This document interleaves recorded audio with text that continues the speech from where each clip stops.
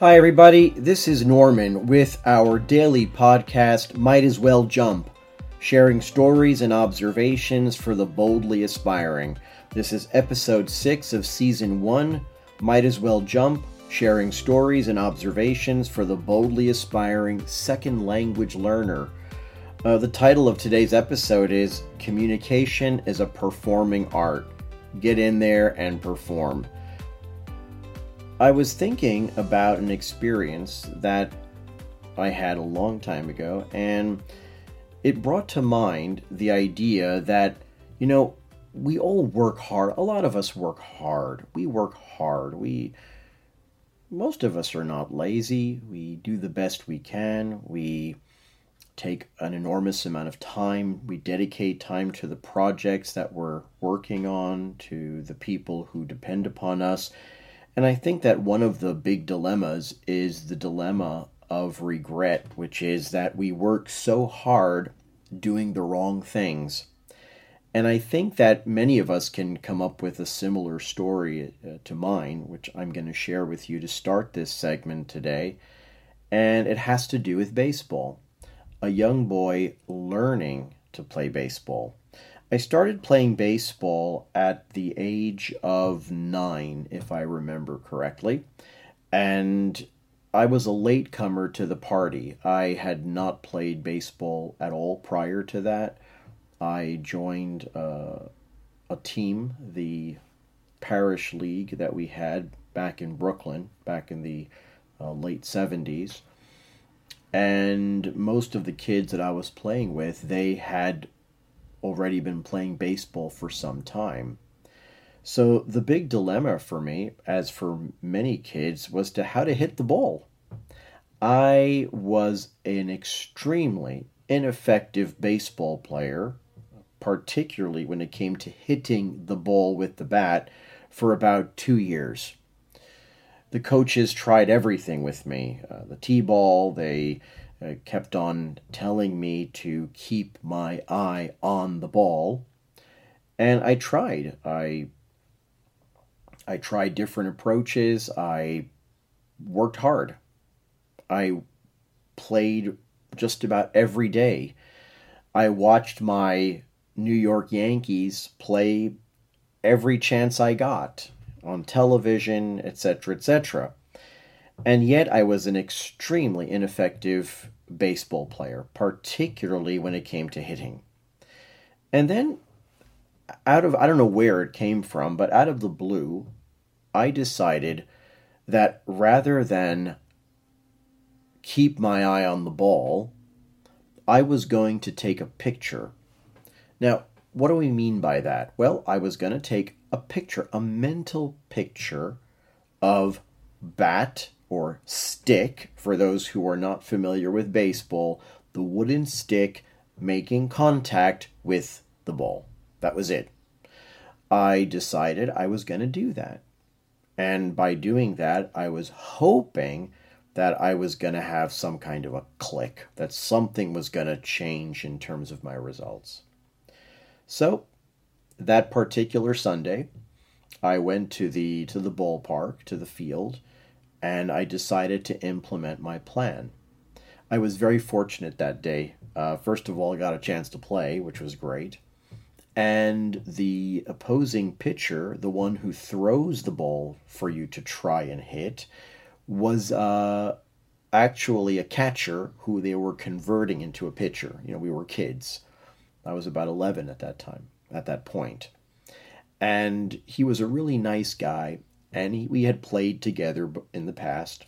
He knew I was lousy, and so I get up there to bat with my strategy in mind, and he was a kind guy, and he gave me a mattress ball.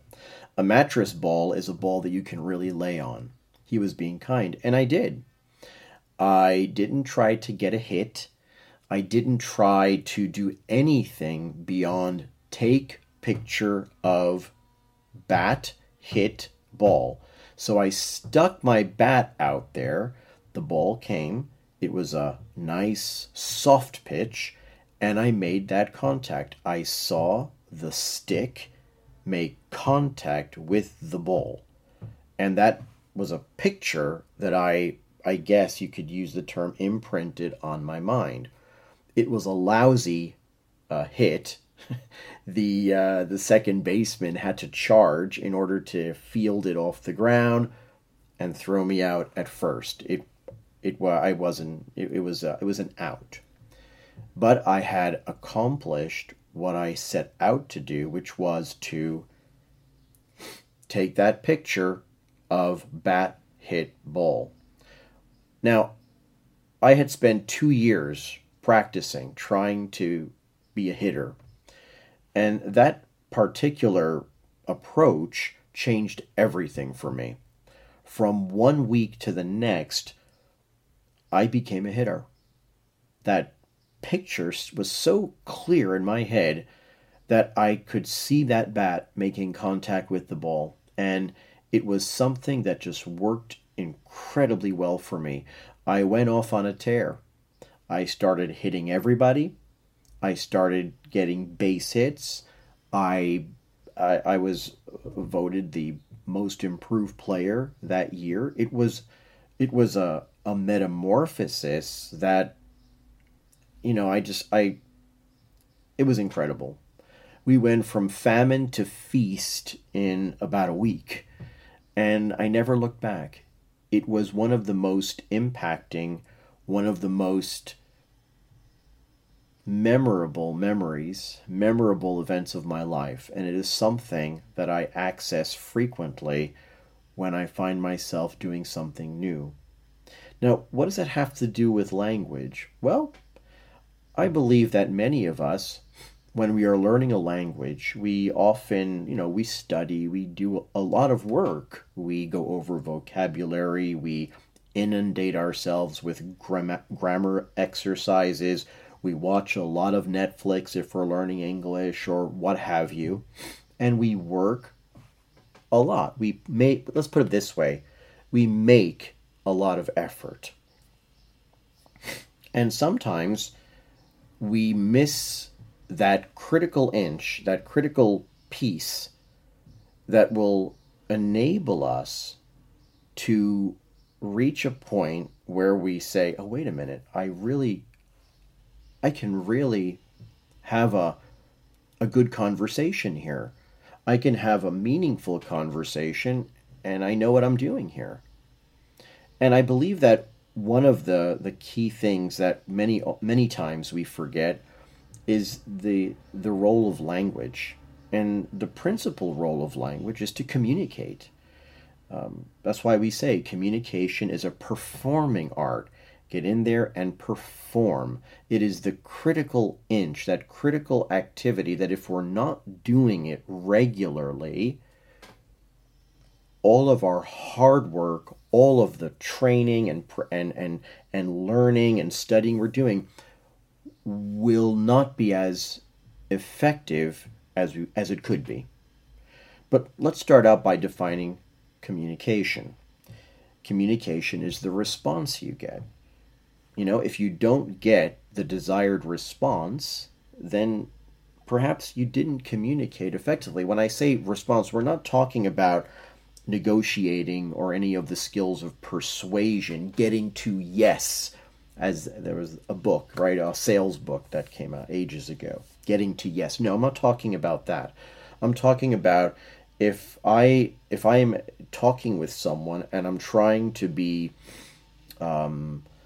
cute or a little bit funny or reassuring, and I don't get the feedback from the person I'm communicating with that they understood it and they appreciated my intention, then I didn't communicate effectively. Communication is the response you get.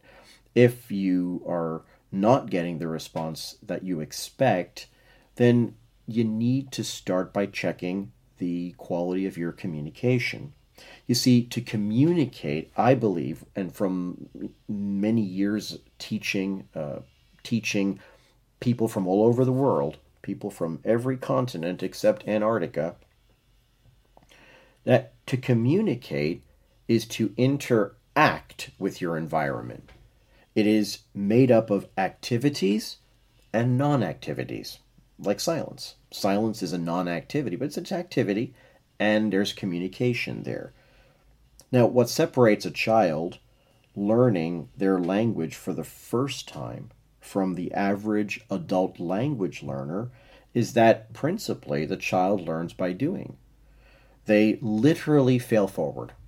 They're constantly evaluating, reiterating. I mean, they wouldn't say they're doing that, but that's what they're doing. They are testing.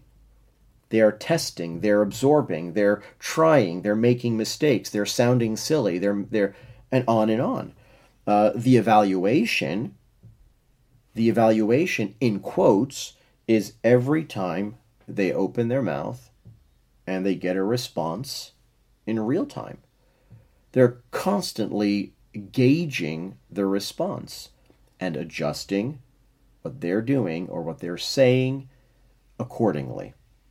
Now, unless the second language learner is actually living in the environment, and I mean living but really immersed in the environment where that language is spoken, then of course they're not going to have the same opportunity. And even then, the average adult, they come equipped with enough baggage that it does a pretty effective job of interfering with experience-based learning. You have to, as adults, we have to change our minds.